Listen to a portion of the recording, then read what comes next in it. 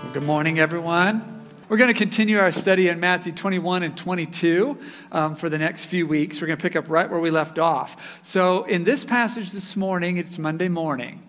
It's 4 days before the cross. It's 6 days before the resurrection of Jesus on Easter morning. There's a huge festival. That's such an understatement. Passover. There's a huge festival going on in Jerusalem. And Jesus and his disciples are staying just across the valley, as you know, many of us would have to.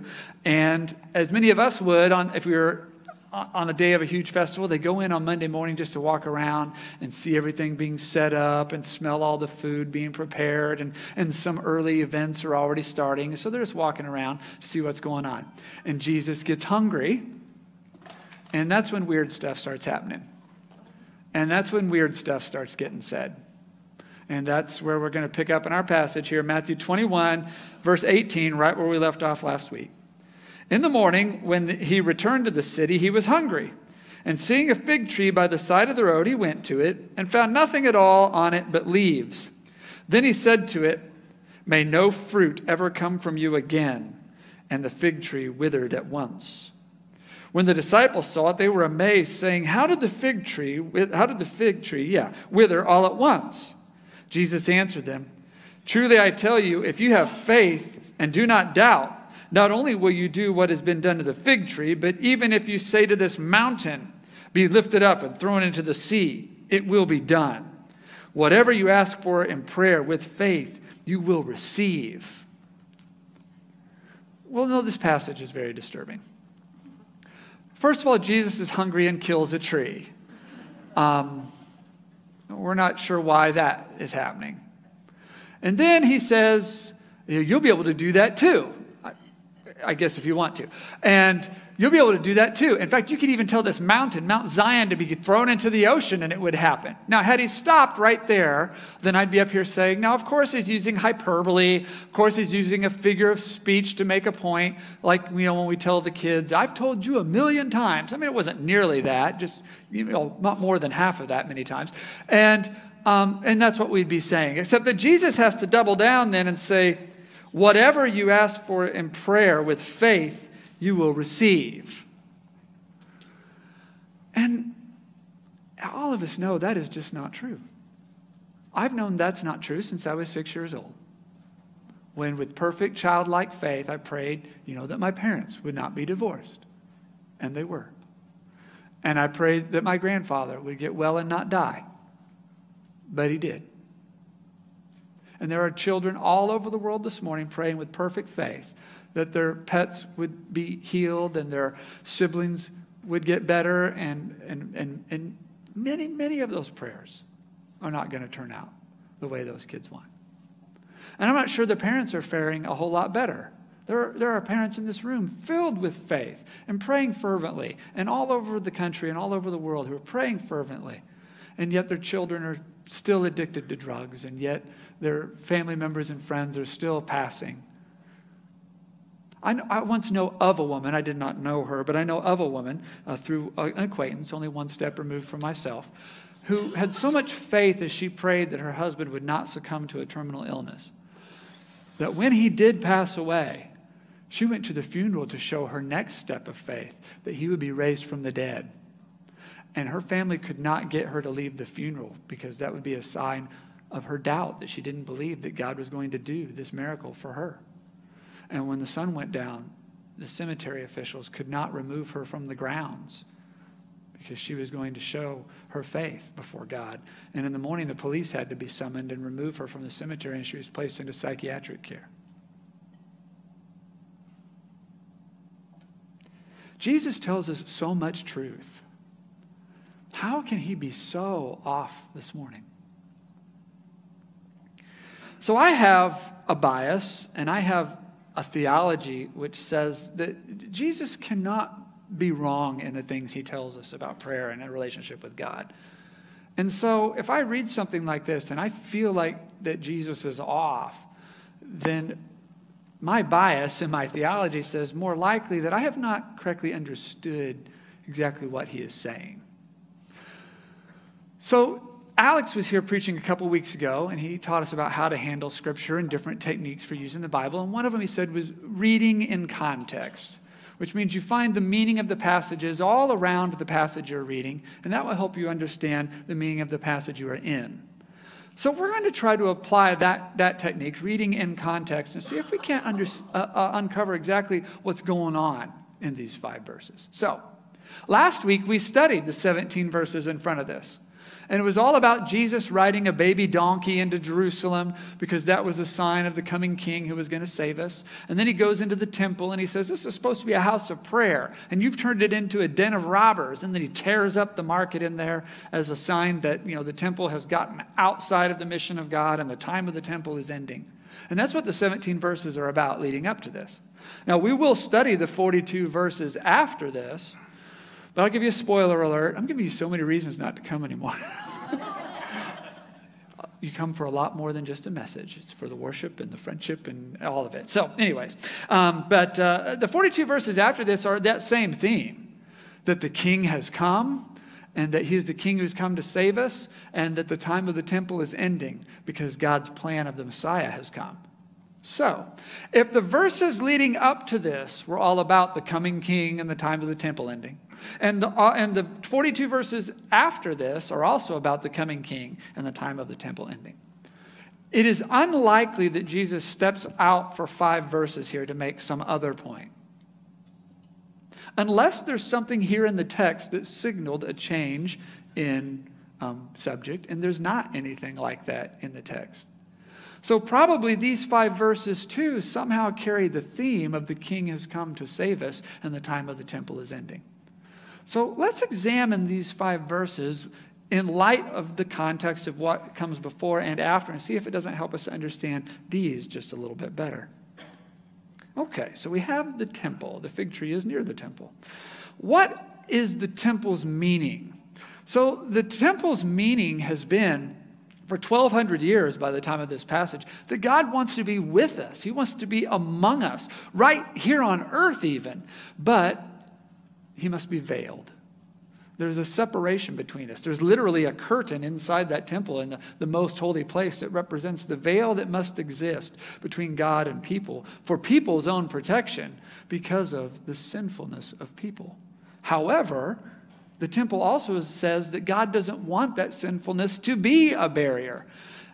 And yet we can't take away our own sin. We can't forgive ourselves. We can't cleanse ourselves. Without help, we cannot even stop sinning. And so the temple has built in that picture too, that God wants to make a way. And so there will be sacrifices to take away sin. And there's a cleansing water basin there that will symbolize the washing from sin. And so that is what the temple story has been. But now, Jesus the Messiah has come. He's ridden in. He's the king come to save us. He is a sign also. Jesus is also a sign. The same sign, in fact, that God wants to be among us, even here on earth, except he's not veiled. We can see him. We can know him. He laughs with us. He eats with us. He weeps with us. How can he do all this? Because he is about to make the sacrifice that will take away the sin that lets us be with God on the cross. That's what Jesus will do. And the water basin that cleanses us, that goes into the waters of baptism. So for 1,200 years, the temple has been an access road to God, while God's highway of the Messiah is being built. You always build an access road so people can still get home while the highway is being built. But the highway, God's plan, is the king, the Messiah. How often in the Old Testament do they say, the day of the Lord is coming, make straight paths for him? I mean, that's what you do when you build a highway. You make straight paths. The ground's rough and broken, so you have to dynamite down some mountains. Sometimes you make a tunnel. You follow the contours when you can, but you try to make everything as straight as you can, smooth as you can. A lot of work goes before the pavement's laid and the highway is open. So while the highway is under construction, the temple lets people come home to God. But now the king has come. Now the king has come. The freeway is open. The ribbon is cut. The veil is literally torn. And now there's 20 lanes of traffic leading to God. In fact, 7 billion lanes of traffic, one for every person leading to God. And now that the way to God is open, you can jackhammer up and remove the access road. The time of the temple has passed. No one keeps driving on the access road after the freeway is open. So what Jesus is doing is an acted out parable. Fig trees, very often, Alex was just telling me right before service, it's never too late to add something to your sermon. Very often, fig trees represented Israel and their mission to the world. And that's what the temple was, a representation of Israel's mission to the world. And just as Jesus went into that temple and found it, as he said, a den of robbers. This is not a place of prayer anymore, he says. He's got politics and fighting and profiteering, and he tears it up because it's not bearing any fruit anymore. When he walks up to that fig tree and finds it without fruit, it withers up. The time of the temple is passing. And then he turns to his disciples. He starts talking to them about prayer. Because the closeness with God that the temple offered, that's not lost. That's now in him. And now you can pray to Jesus, through Jesus, and because of Jesus. And all those prayers are received by God because the highway is open. And he wanted them to know that. And that's where he starts talking about prayer and whatever you ask for in prayer, you will receive. Now I want to remind us all. No is a received answer from God. I had a friend who prayed fervently for about 3 months that he would receive a promotion in his job. He wanted to be promoted to this new position so bad. Not only did he not get the position, but he was passed over by a workmate that, in his opinion, had a very poor work ethic. And he couldn't understand what God was doing. Not only did he not receive the answer to his prayer, but he was passed over by someone. How could he be passed over by someone like that? He did not understand.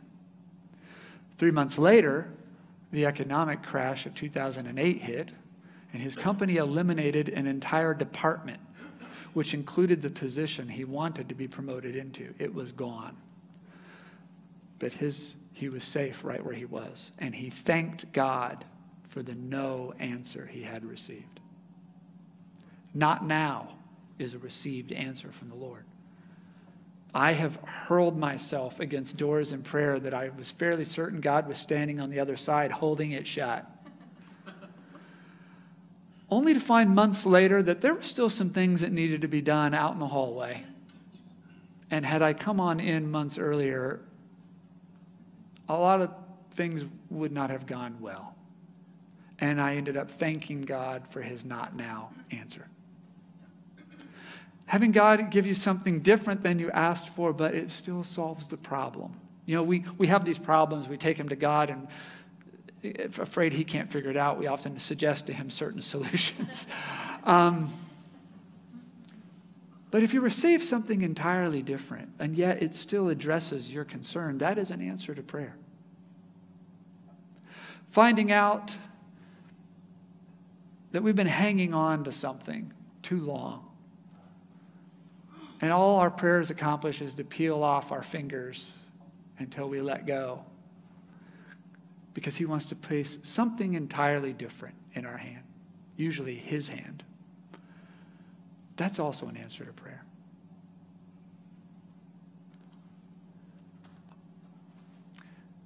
It's also an answer to prayer to realize over time that the thing you're praying for isn't even really what you want.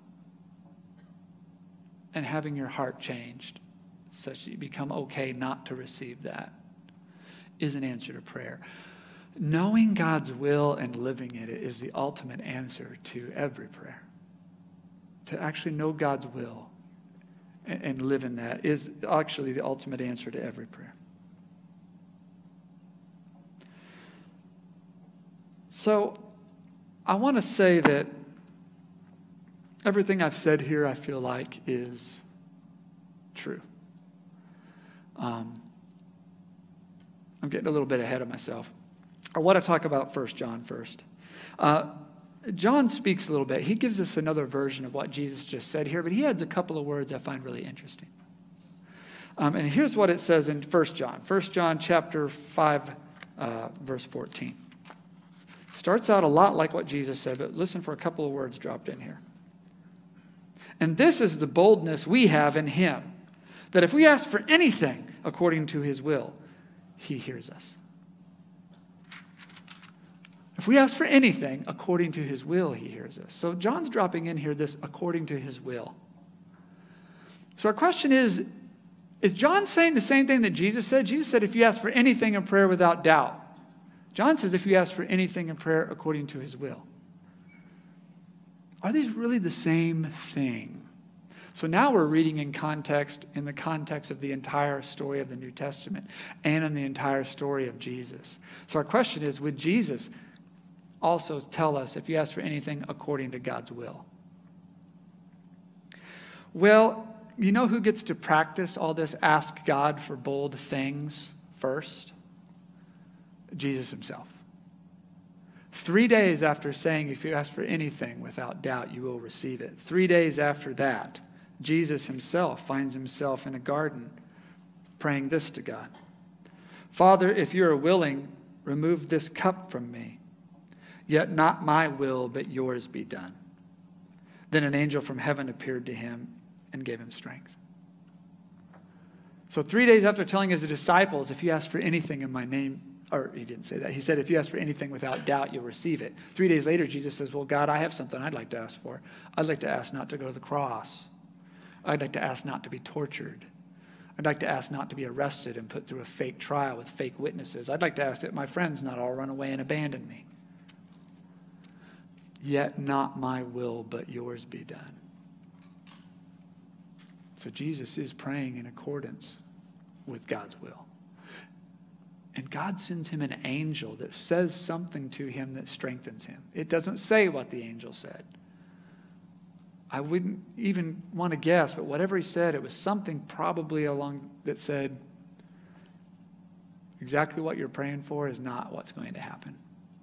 However, what God is going to do is going to fulfill many, many things.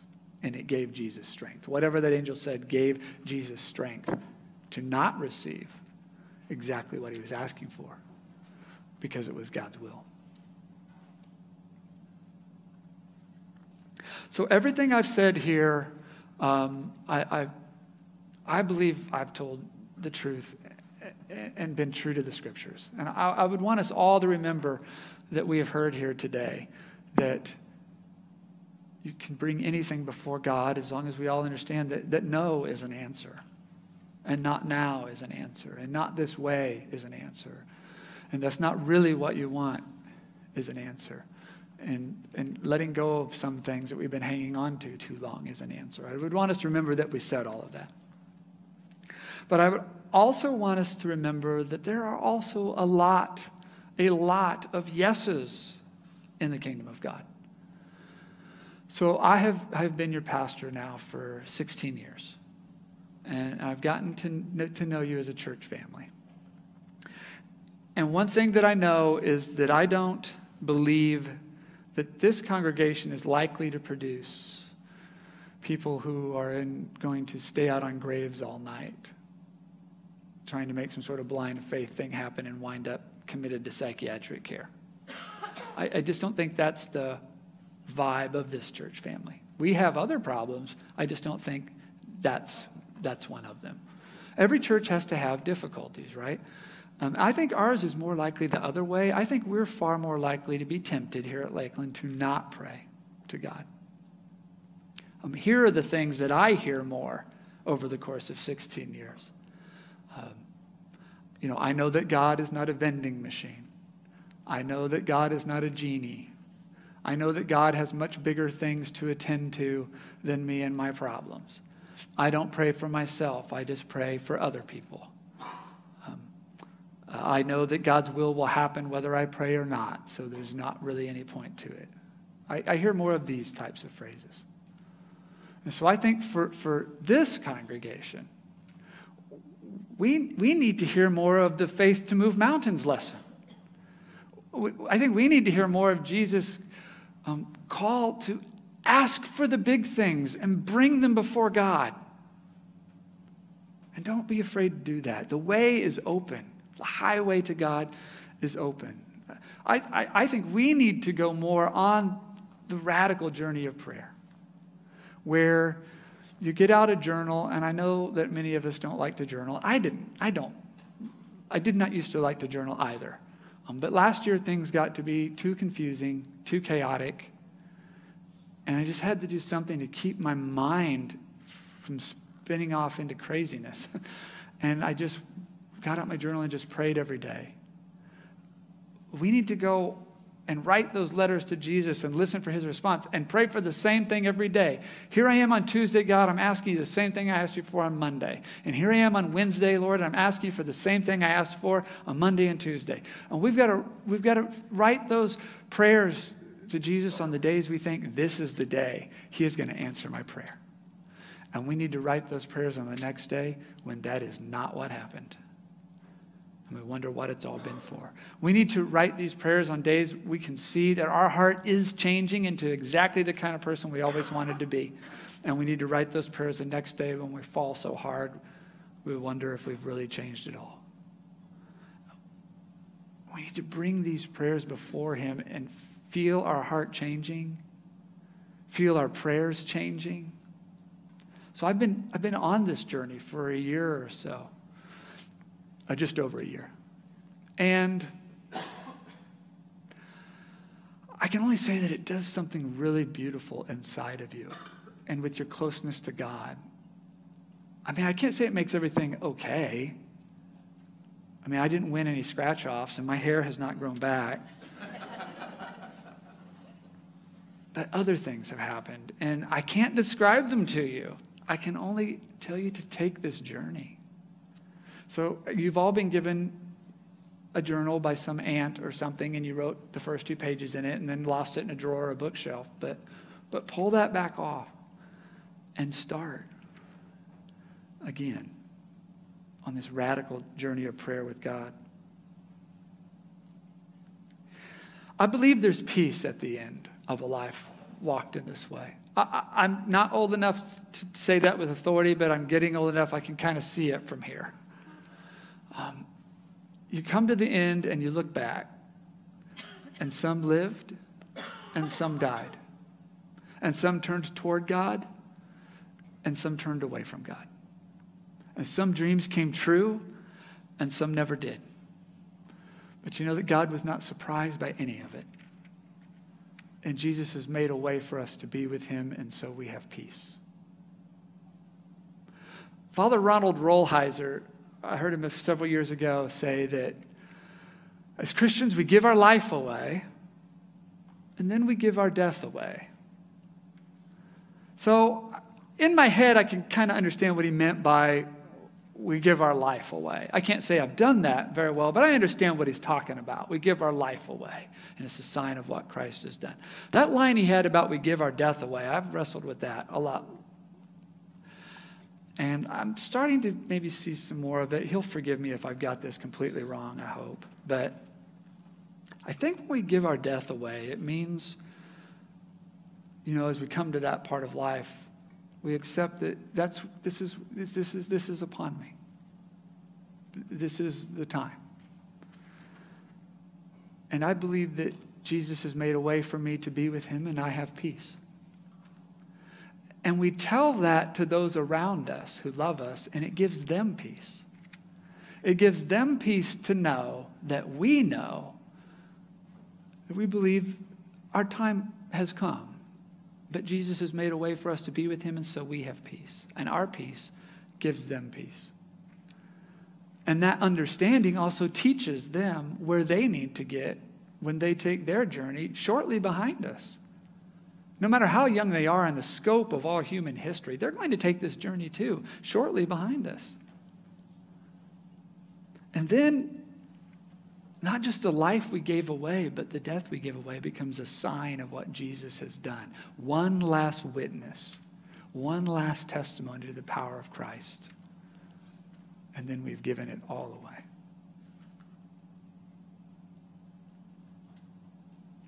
So I want to show you one more Bible study technique. We talked about reading in context, but there's one more, and that is when you find a question in the scriptures, stop and answer that question yourself. So we only had one question in our passage this morning. When the fig tree withered, the disciples were amazed and said, "How did the fig tree wither all at once?" So we ask, how did the fig tree wither all at once? Because Jesus had come and the way was open. And when the King comes, you don't need the old ways anymore to reach God. The way to reach God is open. And it's true. 40 years later, after that day, the Roman Empire marched into Jerusalem and they tore that temple down. Their orders were to leave no brick standing on top of another. And they threw those stones over into the valley. And that temple lays in ruin to this day. But closeness with God was never lost. The highway had already been open for 40 years. The prayers were already, that once were offered in that temple, were already now could be offered to Jesus and through Jesus and because of Jesus. And so the closeness with God and God's plan was never lost. So the fig tree withered, but the fruit was now in the King, in the Messiah, and we can bring him our prayers. Amen.